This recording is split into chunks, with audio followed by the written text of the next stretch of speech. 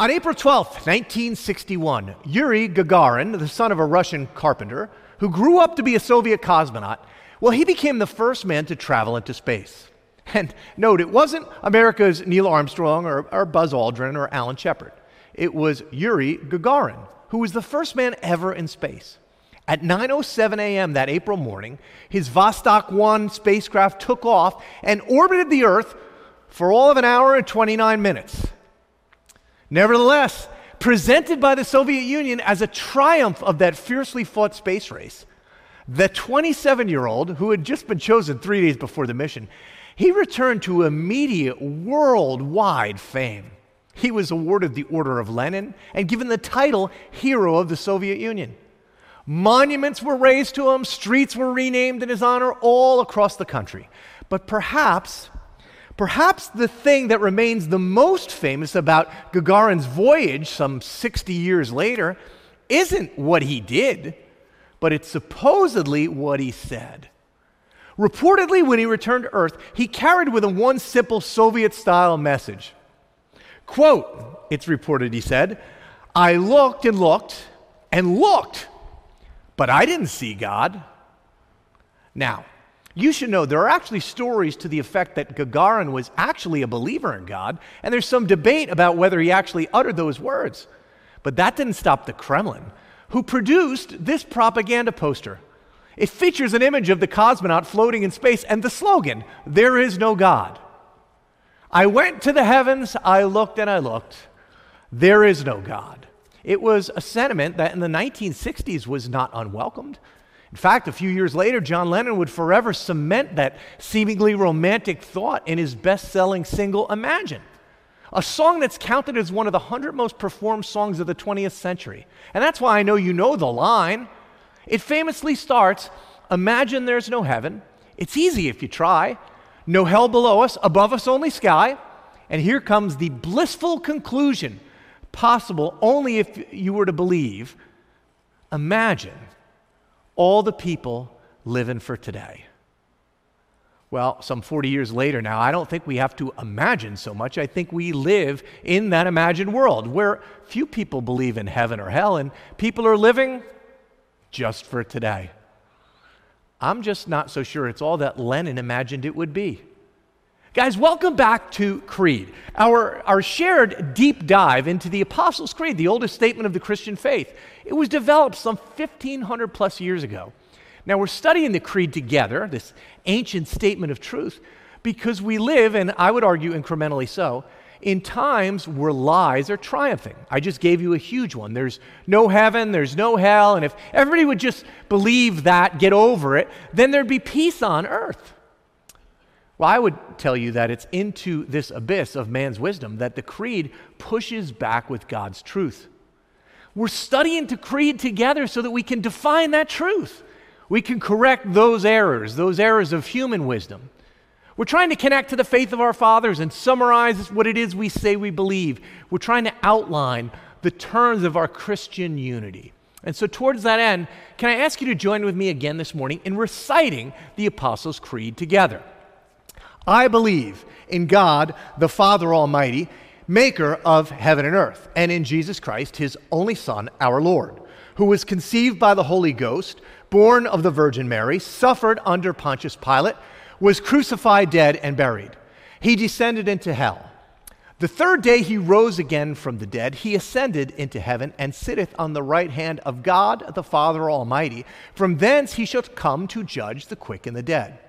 I believe in the Holy Ghost, the holy Catholic Church, the communion of saints, the forgiveness of sins, the resurrection of the body, and the life everlasting. Amen. Now, last week we dealt with what we called the old A&W root beer third-pound burger of our statement. He descended into hell. And if you have no idea what I'm talking about or what a hamburger has to do with Hades, go check that out online. But today we're moving on. The Creed, in the next one sentence, talks about two foundational bedrock events that are just as historically verifiable, and I would argue as believable as any other contemporary first century event. Those are the resurrection and the ascension of Jesus of Nazareth, who, as we learned earlier in the Creed, is Jesus the Christ, the Messiah, Jesus the only Son of God. Now, I've been saying every week, the Creed is not what we believe the Scriptures to be, the inspired Word of God. But it's pulled from those Scriptures. So I want to jump into them this morning with some reporting by the Greek first-century physician turned historian, a man named Luke. Now, here's what we know about Luke. Luke was not a disciple of Jesus. He wasn't walking and talking with Jesus every day. But Luke, this educated Greek man, he set out to, well, actually, here's what he set out to do in his own words. He said, "Many have undertaken to draw up an account of the things that have been fulfilled among us. With this in mind, since I myself have carefully investigated everything from the beginning, I too decided to write an orderly account for you, most excellent Theophilus, so that you may know the certainty of the things that you've been taught." Luke is trying to help a man named Theophilus. We don't know who Theophilus is, but Luke calls him most excellent, so he's believed to be somebody of some honor or rank or position. Luke is writing to him to try to help him to do what we're trying to do, to know what it is that we believe. Luke says to know the certainty of those things. Now, Luke is not a one-hit wonder. Most of you know there are 4 books in your New Testament that we call the Gospels: Matthew, Mark, Luke, and John. Luke wrote one of those 4 accounts of Jesus' life, but he also wrote a second book, a sequel, if you will, picking up where his gospel left off. It's right after the book of John in the New Testament. It's called the book of Acts. So we're going to get started there this morning. And Luke begins in a very similar fashion. Here's what he wrote.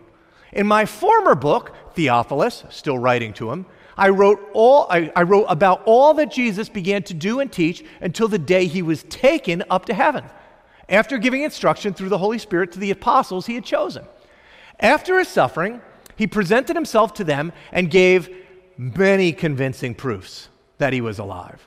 He appeared to them over a period of 40 days, and he spoke about the kingdom of God." So stop there for a second. Luke starts with the resurrection of Jesus. And not just in some whimsical old wives' tale children's book kind of way.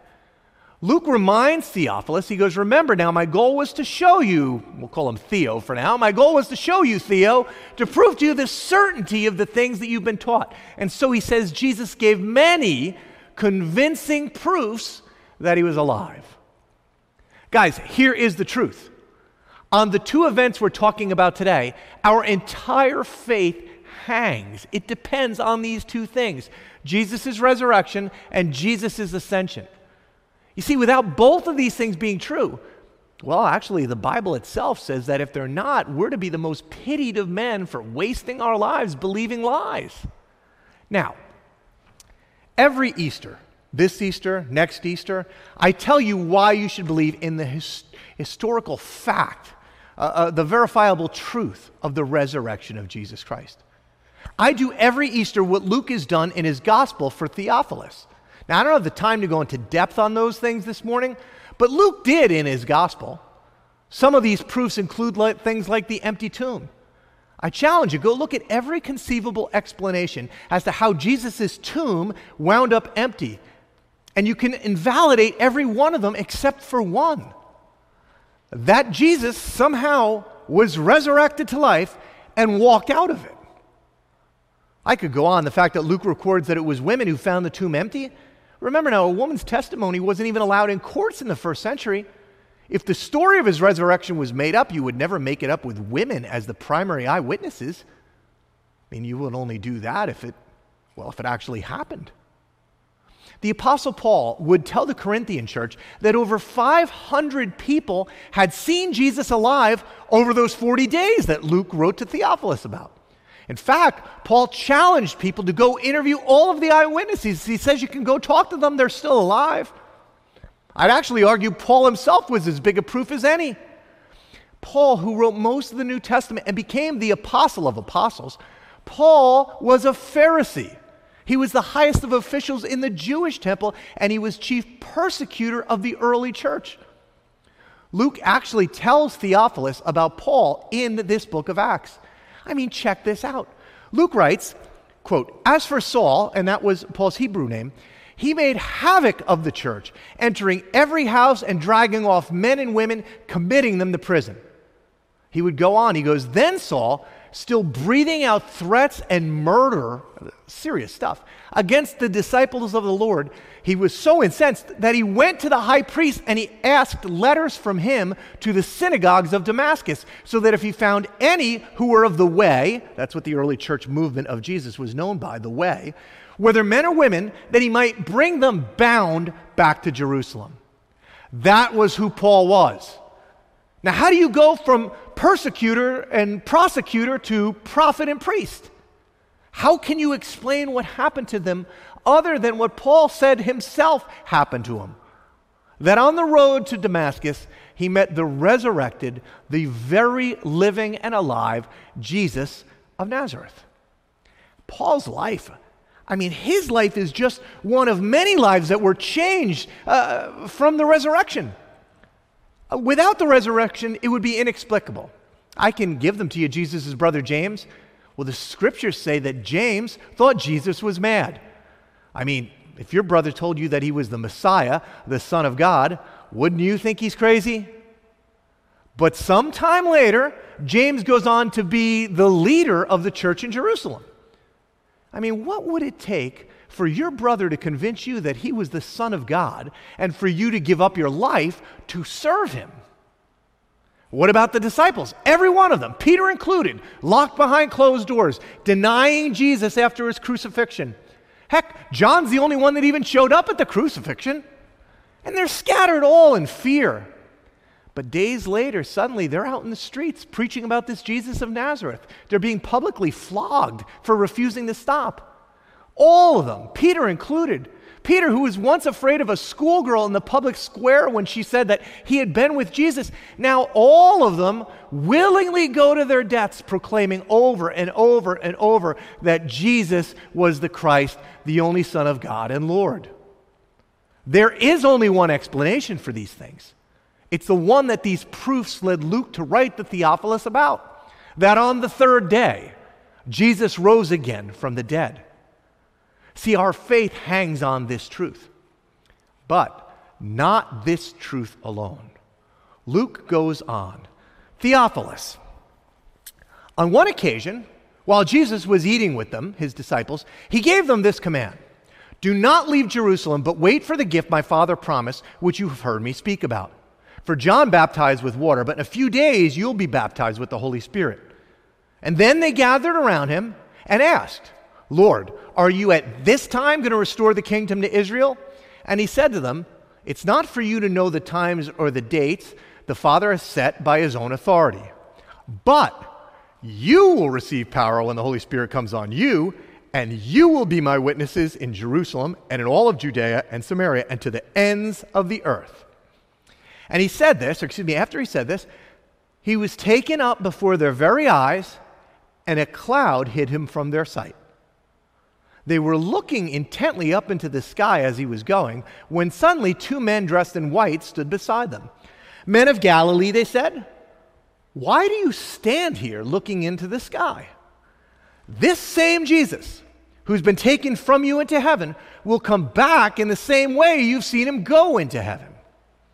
You know, it's kind of interesting if you think about it. The church spends, we're about to do the same thing. We're about to spend a good month focusing on and celebrating Christmas, the birth of Jesus. We spend a good month on Good Friday and Easter, celebrating, remembering the death of Jesus and the resurrection of Jesus.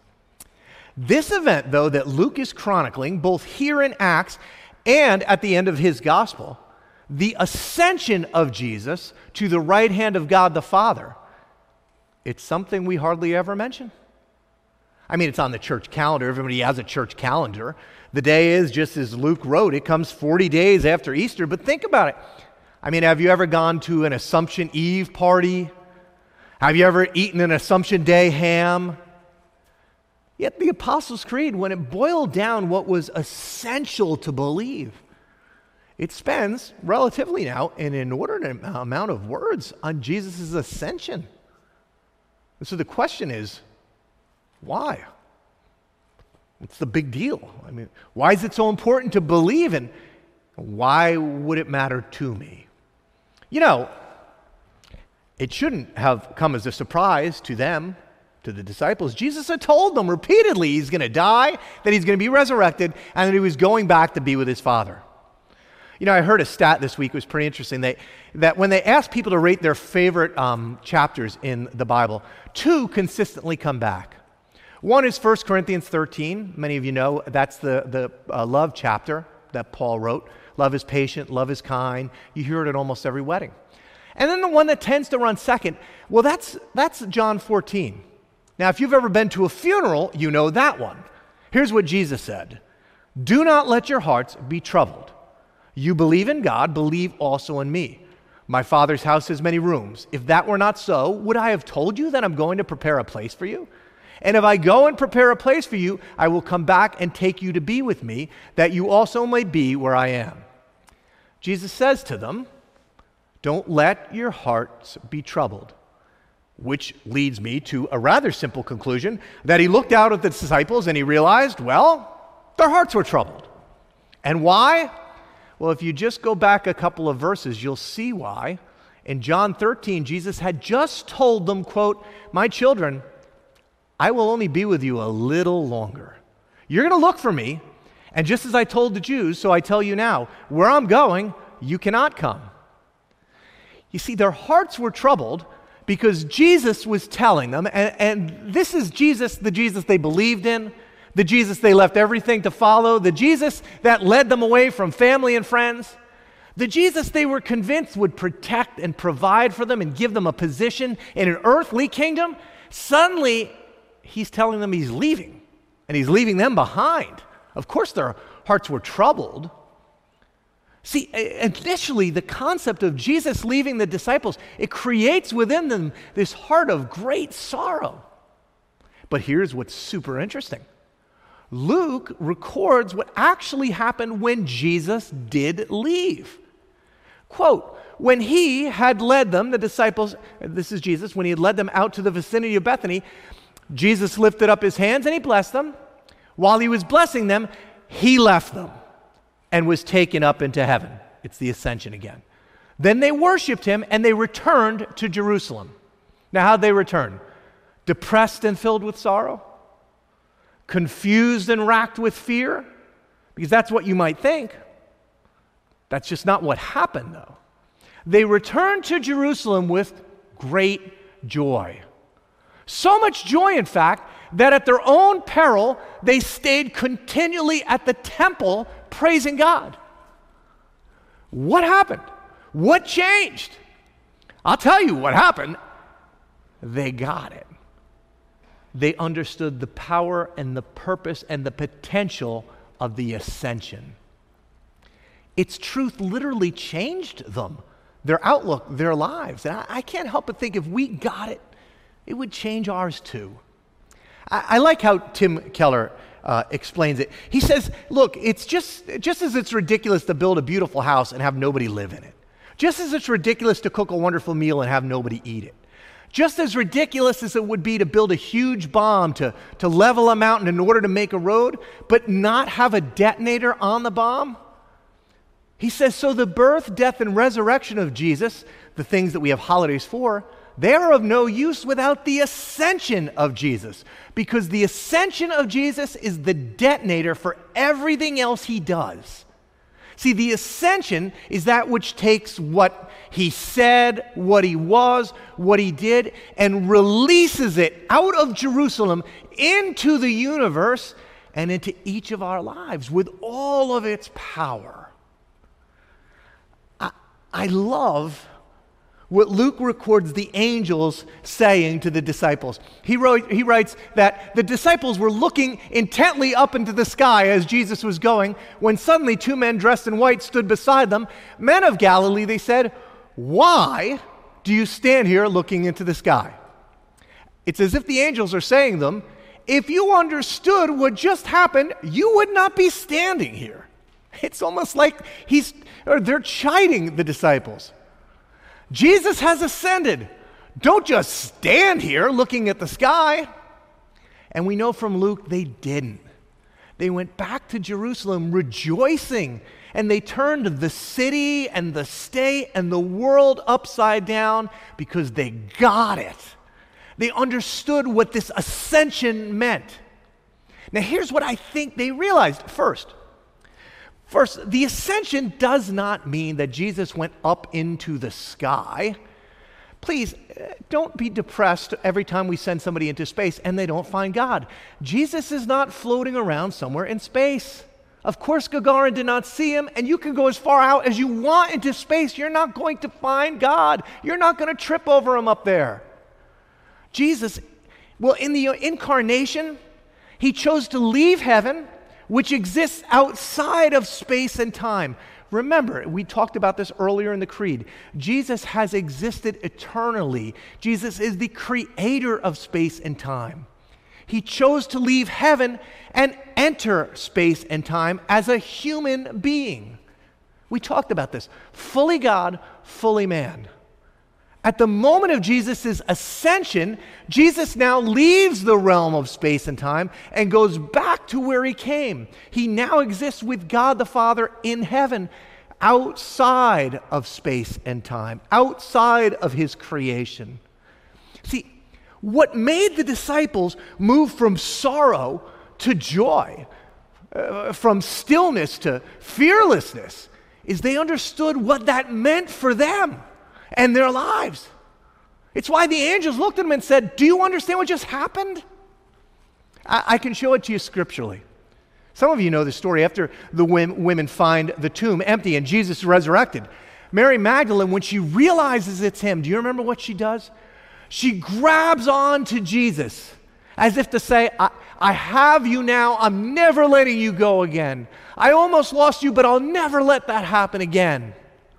Does anybody remember what Jesus said to her? John records it. I think we've misunderstood it. Jesus says, "Don't hold on to me, Mary, for I haven't yet ascended to the Father." Now, when we read that, right, we read it like, "Mary, don't touch me. You'll ruin the whole thing. I'm clean or I'm pure. Don't touch me." But that doesn't make any sense, because there's other places in the scriptures where the resurrected Jesus, where it records women touching him and Jesus doesn't say anything. Famously, he tells Thomas the doubter to touch his hands and his side. So what gives? What's he trying to teach Mary, this Mary that loves him, this Mary that he loves? What's he trying to teach Mary that the disciples figured out on their road back to Jerusalem? Well, here's what it is. Jesus, all that he is, I mean, his presence, his teaching, his authority, his power, his personhood, it is no longer contained in one place like it used to be. Jesus says, "Mary, you don't want to hold on to me. If you let me go, if you let me ascend, you'll never lose me again. But if I stay here in space and time, there will always be things that will separate you from me. My love from you, my passion from you, my presence from you. Mary, if I stay, you'll only be able to experience those things when you're right next to me and with me. But Mary, I mean, you could get sick and wind up in the hospital. Mary, they could arrest you and put you in jail. Mary, they could kidnap you and hold you for ransom. See, if you hold on to me, you're going to be alone. I'll never be there with you in any place or circumstance of difficulty, but if you let me ascend. Mary, you can never lose me.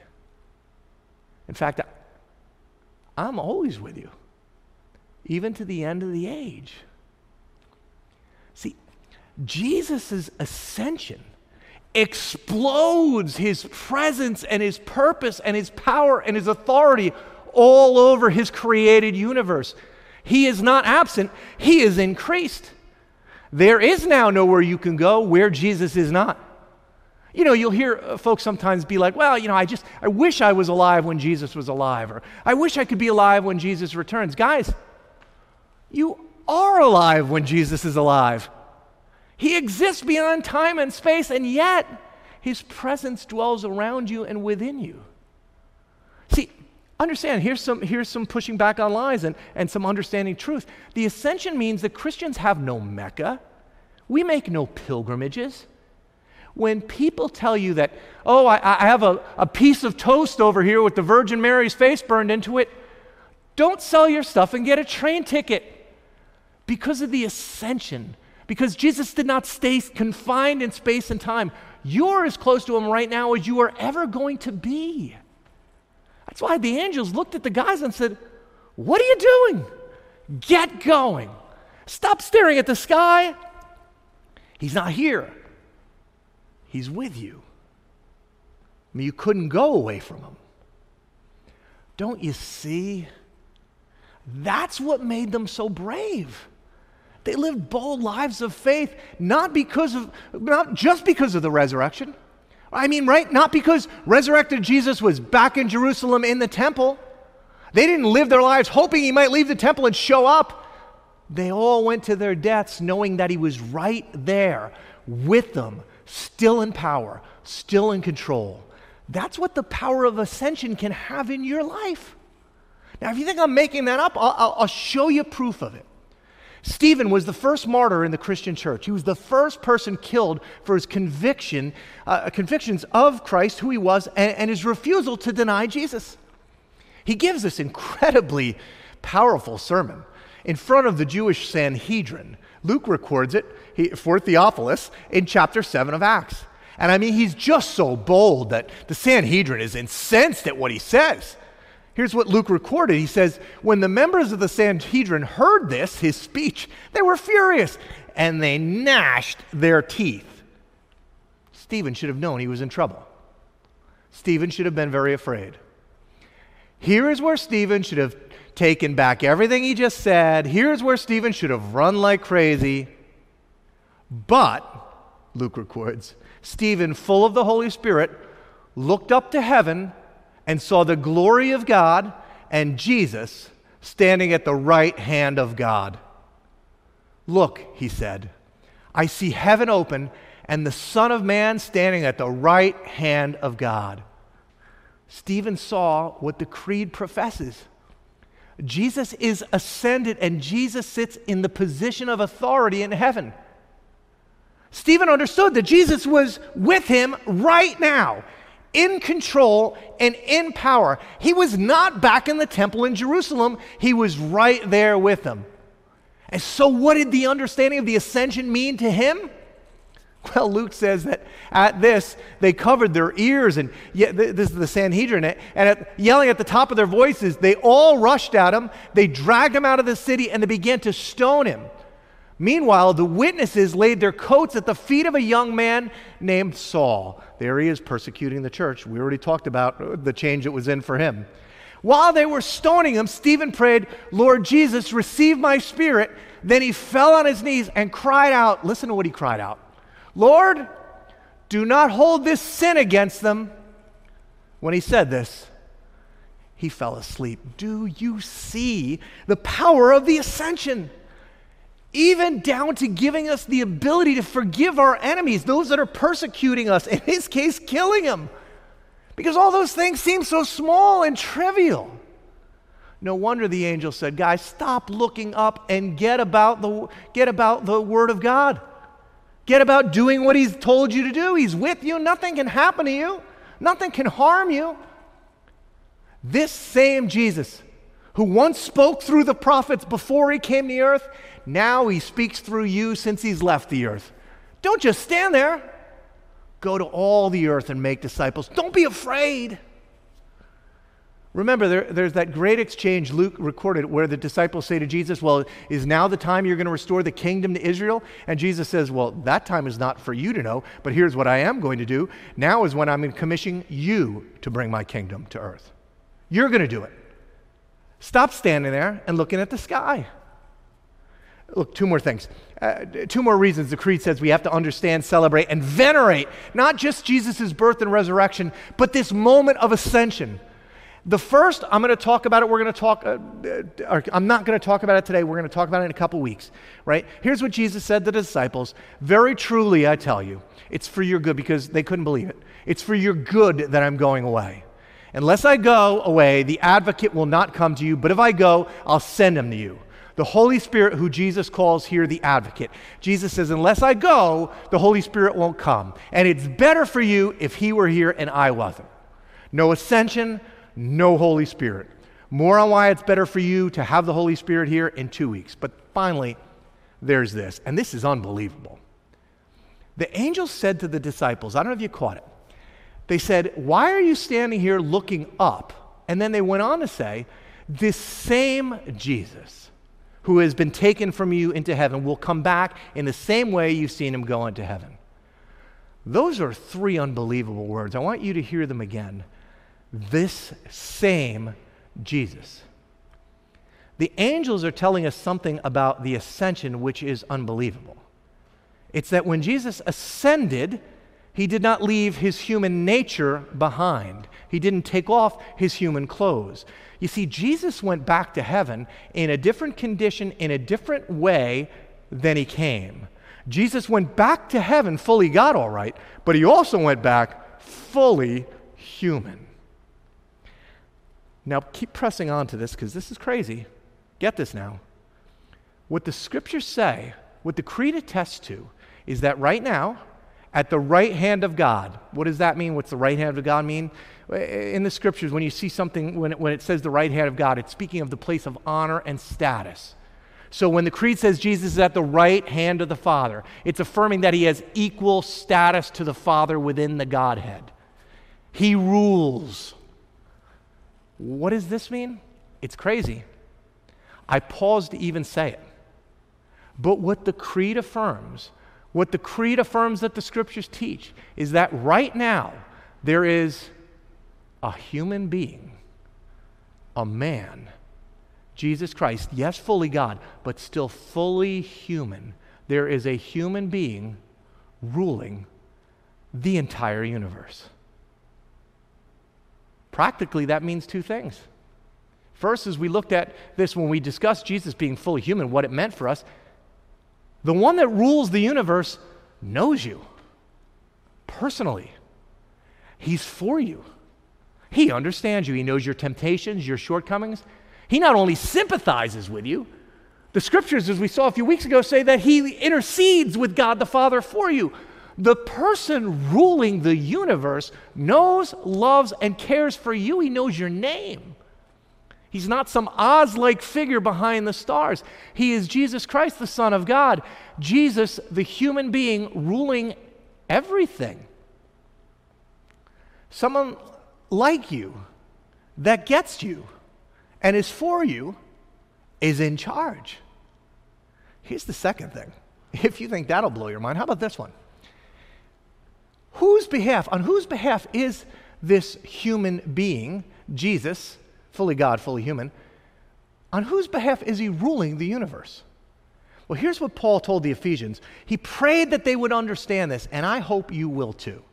He said, I pray that the eyes of your heart may be enlightened, in order that you may know the hope to which he has called you, the riches of his glorious inheritance in his holy people, and his incomparably great power for us who believe.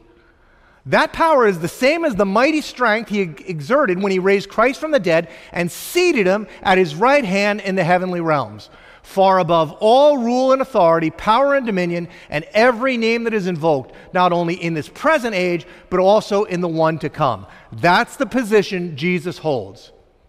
And what is he doing there? Here comes the incredible part. And God placed all things under his feet and appointed him to be head over everything for the church, which is his body, the fullness of him who fills everything in every way.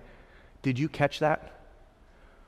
When God seated Jesus at his right hand, at this position of power and authority, he now rules everything for the church, for his people. This is crazy, but Jesus, fully human, Jesus is ruling the universe, and if you're a believer, he's ruling the universe for you, for your good ends.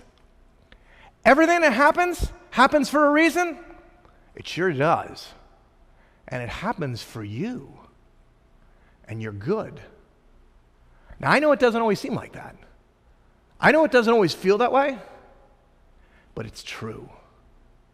This is why Paul was able to tell the Romans, and we know that in all things God works for the good of those who love him, who have been called according to his purposes. I mean, we love that verse, and it comes compliments of the ascension. It's made possible by the ascension.